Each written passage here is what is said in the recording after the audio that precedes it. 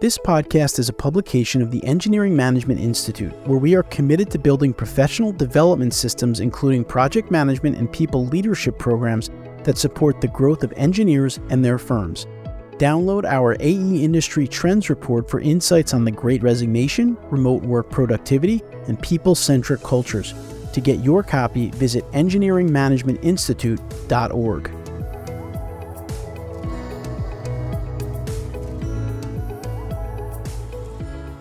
Welcome to this episode of the Geotechnical Engineering Podcast. In today's episode, I'm talking with Sam Warren, Vice President of Farrell Design Build, the West Coast Business Unit of Menard USA. Joining him today are two new engineering professionals coming fresh out of college, Adam Faco and Luis Pinedo. We'll be talking about the dynamic interplay between AI and geotechnical engineering, talk about the challenges and the opportunities that are presented to young engineers. We'll also look at how AI is reshaping engineering practices and how we can prepare for future trends. I'm your host, Jared Green, and I'm excited to be bringing you another episode of the Geotechnical Engineering Podcast. But before we get started, here's a quick word from our sponsor for today's episode, that being Menard USA. I would like to take a minute to recognize our sponsor for this episode, Menard USA. Do you have projects where you are faced with building on soft or loose ground? Does it seem like all the good sites are taken and you're always building on poor soils that are a challenge for conventional foundation approaches? Menard may be able to help. As a specialty ground improvement contractor, Menard works nationally and internationally, providing design-build ground improvement solutions at sites with problematic soils. Typical projects include warehouses, buildings, material storage piles, embankments, roadways, port facilities, storage tanks, platforms, and more. In many cases, ground improvement is less costly than traditional approaches such as removal and replacement or piling systems. Menard works closely with civil, structural, and geotechnical engineers to minimize foundation costs for wide ranges of soil conditions, structure types, and loading conditions. To learn more about Menard USA or for help on your next project, please visit www.menardusa.com. That's www.menardusa.com.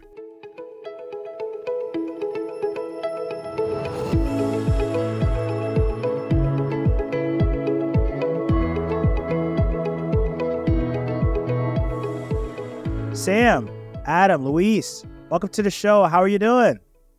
Good. Happy to be here. Doing great. Thank you. Appreciate you carving out some time for us. And, it's usually myself and one guest, but we have like the bonus here of having the three of you. So it'd be great if each of you could introduce yourselves to listeners, explain a little bit about what you do on a daily basis. As far as order, I guess we'll do Sam, then we'll do Adam, and then we'll close with Luis. But let us know a little bit more about yourself. Tell us your story. I'm Sam. I'm a vice president at Farrell Design Build. I've been with the company for 15 years now. I haven't escaped yet. Still here. And we specialize in deep foundations and ground improvement all throughout the West Coast of the United States. It's a challenge. We serve our people. We try to serve our customers. We enjoy doing that now as part of Menard USA. So we joined them in 2021. So my name's Adam Faco. I'm a newly graduated college student, Bachelor of Science from Sacramento State in civil engineering. I'm newly hired junior engineer at Farrell Design Build.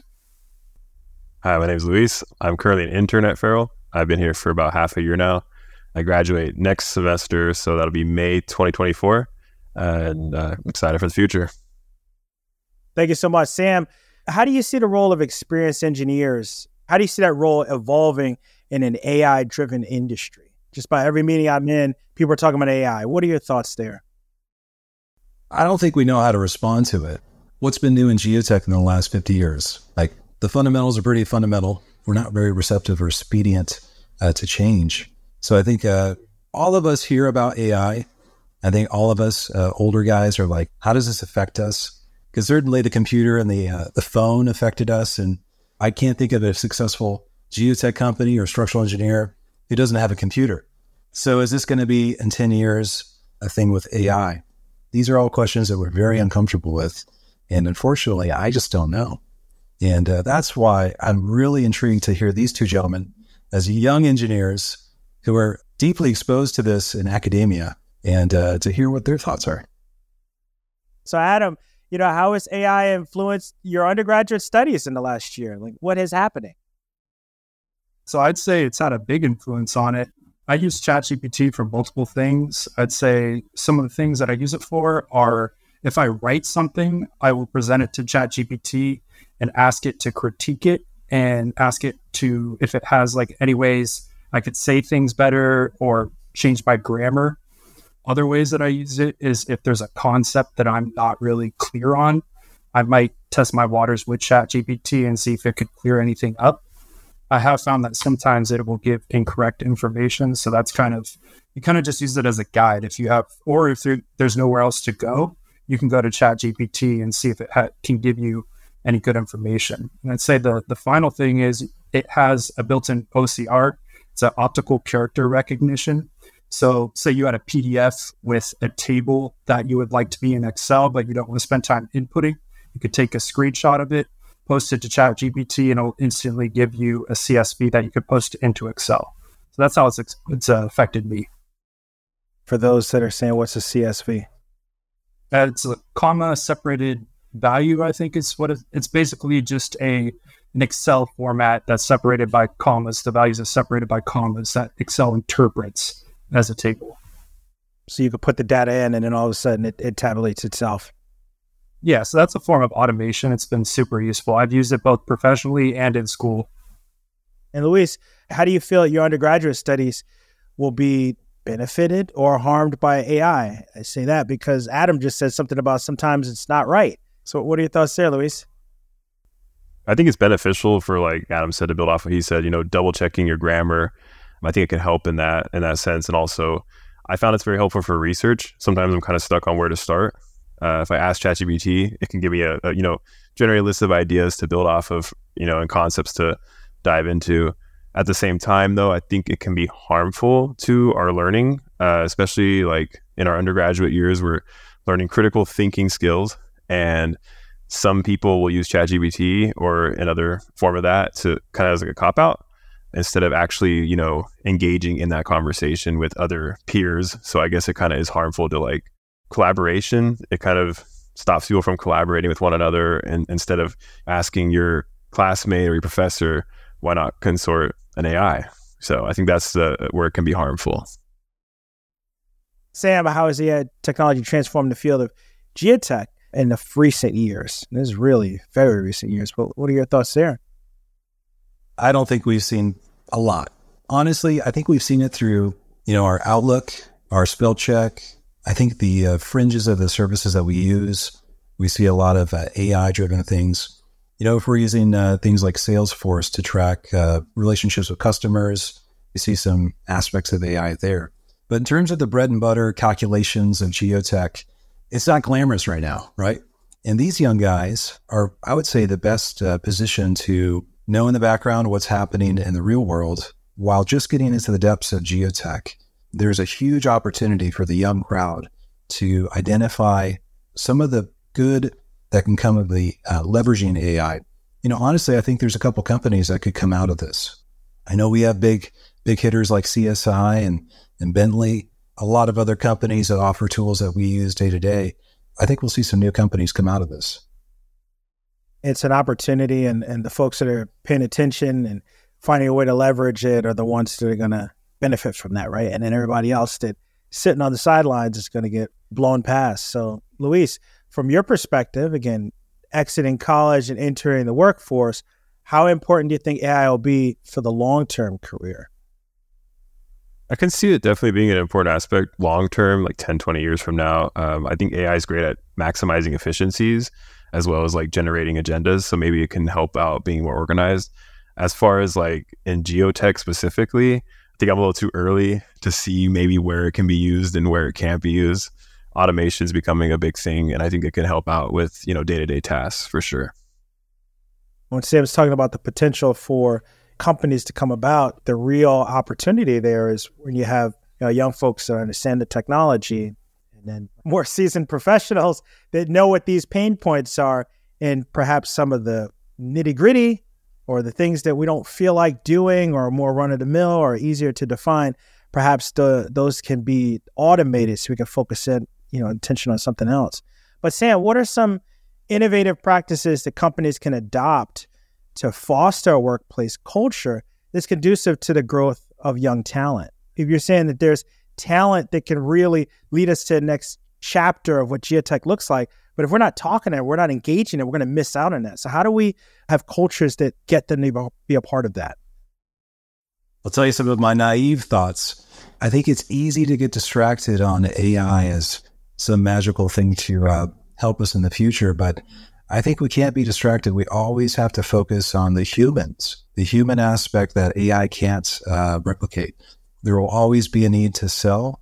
There will always be a need to communicate some obscure concept or a solution to a client or customer stakeholders. As we progress to attract talent, we always have to be willing and able to always continue to bring up the new generation. So mentorship cannot be replaced by AI.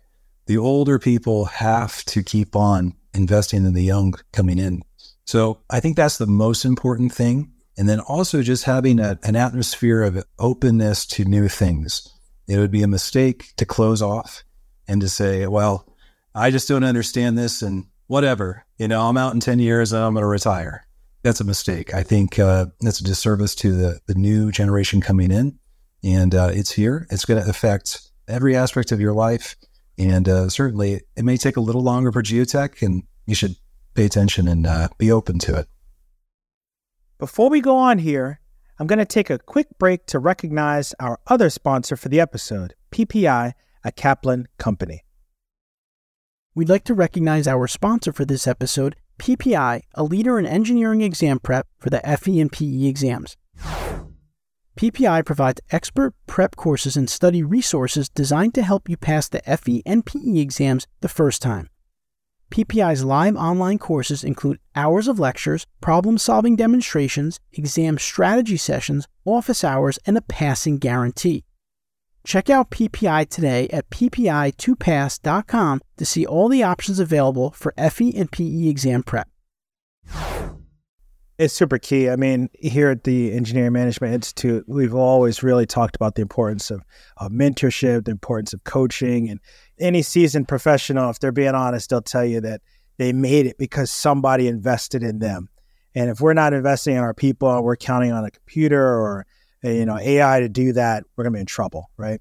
If you're providing a culture where that's something that's still important, you're right. We're going to get those good ideas. We're going to make sure that we're walking together with both generations or tiers of generations, getting the best of what's available. So that's encouraging to me, as I'm sure it is for folks that are listening. Now, Adam, what can you say employers and engineer organizations could do to promote change in this new AI field? I mean, what are some of the things that should be incorporated or considered? First thing that comes to mind is kind of building off what Sam said. Just be open to experimentation and have, an innovative mindset, and just kind of maintaining that type of environment is really important. Other things, this may be in the future, but maybe develop some sort of guideline once we have a good grasp on what AI is going to be useful for and what it isn't, on how it can be used in an ethical and accountable way. So if there's a new professional coming in to a company, there should be some guideline in place in the future to say, you can use AI for this, but probably don't want to use it for this. Something like that. Other things that come to mind is maybe provide some training. It might be that the company is in communication with the entities that are creating that AI, that every time there's something new that's created or a new feature, that there's bi-yearly trainings so that they can be applied to the workplace. I'm interested to see how these engineering organizations will respond. Are we taking a lead here? We have the ASCE Code of Conduct or Ethics. Maybe we should take that out and think about how AI will change that. Each organization is studying at the same time, it seems. I was in a meeting for American Council of Engineering Companies not too long ago, and we're just talking about what does this mean for us as engineers. And it's one of those things, I think when we came out, it said, we have to make sure we understand, and that we don't just say, we don't understand it, we're not going to pay attention to it. It's you have to find a way to understand what it means and what it means for you as an organization, as an industry, and in our case, as a discipline of civil engineering. So again, I see it as an opportunity and I'm excited. And with the young generation here with us now, I think that we're having the conversation, which is a good conversation and timely one. Now, Luis, when you think about looking for an employer or a place to work, I mean, there are probably some important qualities that you're looking for in that type of entity. But how do you think that AI will influence the quality in the long run as you're making that decision? It was mentioned earlier that, it's either you go with the times or you're left behind in the dust. As a young person looking at future careers, I'm going to be attracted more to a company who has qualities of growth. And if you're keeping up with the times and innovating and renovating your own infrastructure within your company, it shows me that you're planning on being here for a long time and I can hop on board and be with you for a while. So, now, Sam, what are some of the biggest challenges that young engineers might face in adapting to these new work environments that you and I don't even know how to explain right now? Yeah, how do you foster engineering judgment when it's so easy to get a hard answer from AI? My encouragement to anyone who is young, even in school right now, you really have to resist the urge to accomplish a task just to get a grade. You really got to resist the urge to not suffer. And when I say that, like when you're faced with a challenging test question or a paper that you have to write, you don't learn by the answer, you learn by the struggle in your brain. My encouragement is whatever distraction, whatever promises that we have of this thing that's going to solve our world problems, well, never let that distract you from your own development. You really have to internalize it. You have to know it. Even if AI provides you a suggestion, like Adam said, you still need the discernment to realize, hey, maybe this is not quite right. Focus on yourself and focus on your own long-term career and development. Don't let AI distract you. I like the way you said that, distract, because that's a huge temptation. It's like the answer key is potential answer key, right? Because Adam said, I heard Adam say it, sometimes it's wrong. He didn't say often it's wrong, but he said sometimes it's wrong. So it's the answer key, but it might not be the right answer key. That's a tough temptation for someone that's learning ethics, right? It's like you're not a professional engineer yet, right? But have that awareness and mindset is so important. So thank you for that, Sam. Adam, what obstacles do you see for future young engineers? So I think one of the obstacles is sort of the rapid technological advancement that's occurring. I think it's creating sort of a disconnect between the professional environment and the school environment. So as technology is advancing, it's accelerating. And the skill gap is going to, there's going to be a growing mismatch between what goes on at school and what goes on in the workplace. I don't know, at least my experience in undergraduate, and maybe Luis could touch on this as well, is that it seems to be a little bit behind what is occurring in the professional environment. So my concern is that young engineers are going to come out of school and be less prepared. And that may even be worsened by AI.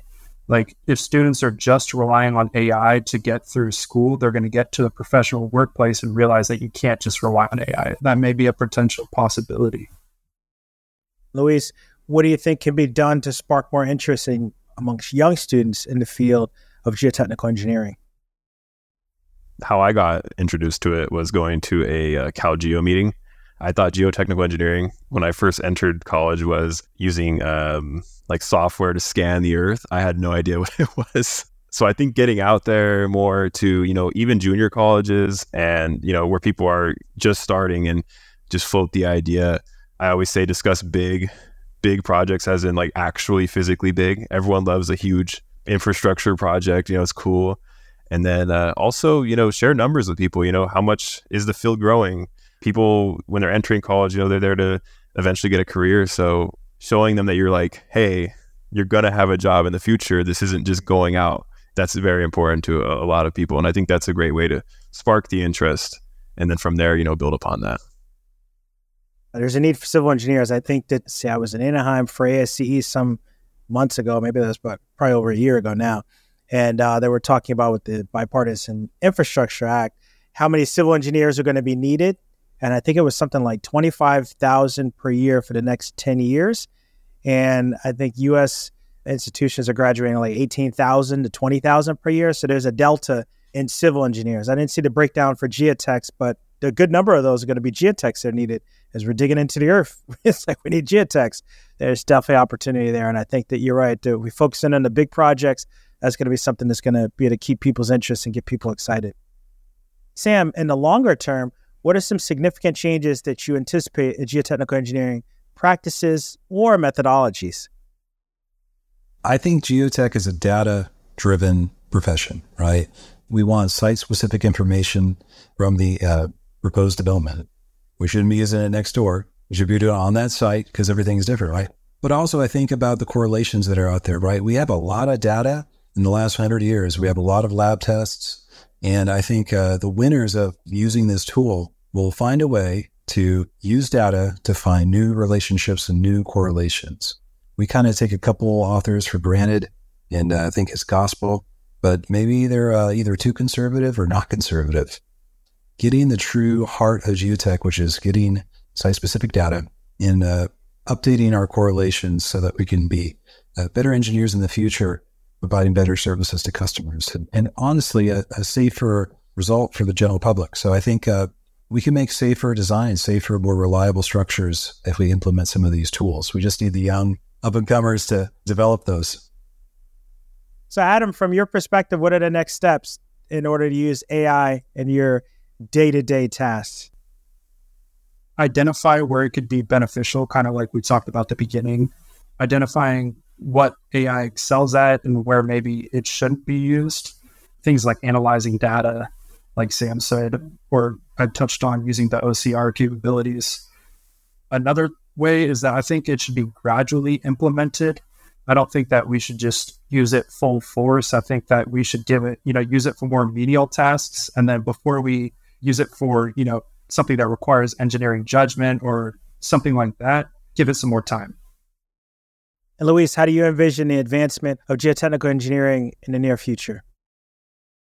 Currently, there's a ton of new softwares that are coming out, and not only for geotechnical engineering, but for every field. I think there's going to be a lot more coming. Maybe a lot of them will implement AI, increase automation. So maybe you don't have to do too much of the grunt work of getting the numbers, and it might do the calcs for you and all that. I think there's definitely going to be an increase in software reliancy. That's going to be a big part of training in the future, is more of like a technical training, which isn't necessarily related to our field, but just understanding how to work these programs is going to be necessary. I'll go back to what Sam said earlier. The fundamentals are going to be so key. As we're leaning more on technology, we got to make sure we're not throwing the fundamentals out. You got to know what a right answer looks like before you start punching numbers. Sam, I'm going to give you the last word here. It says, so to end off, and thank you to Adam and Luis and Sam, of course. What's the final piece of advice that you can offer to young engineers today that set them up for a successful, lifelong career? Don't get distracted. There will be new things, flashy things, promises that will make your life bliss. But don't get distracted. I think you need to focus on knowing what you know and get more confident in that. And more importantly, understand what you don't know and seek to fix that. So no one's here. AI is not going to make you a better person. It's you and your own decision to develop yourself. And these two young men, we're happy to have them. We had a wide gamut of candidates, and it really shows when somebody has some self-driven desire to improve themselves, it's easy to find jobs because we're looking for those people that are ready to jump on board like Luis talked about. I'm so glad that you came on. This is a lot of fun, and I'm sure that this provided value for those that are listening. So thank you again.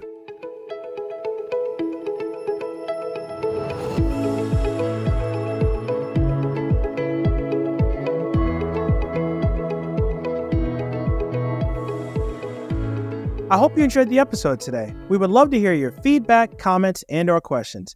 Please feel free to go to geotechnicalengineeringpodcast.com, where you'll find a summary of the key points discussed in today's episode, that being episode 93, as well as links to any of the resources, websites, or books mentioned during this episode. Until next time, we wish you the very best in all of your geotechnical engineering endeavors. Peace. Thank you for listening, and don't forget to download the latest version of our AE Industry Trends Report to get answers to the questions that you want to ask your staff, but you may be afraid to do so. How long will the Great Resignation last? How long should you allow employees to work remotely? And how are successful firms using data to grow sustainably for the long term?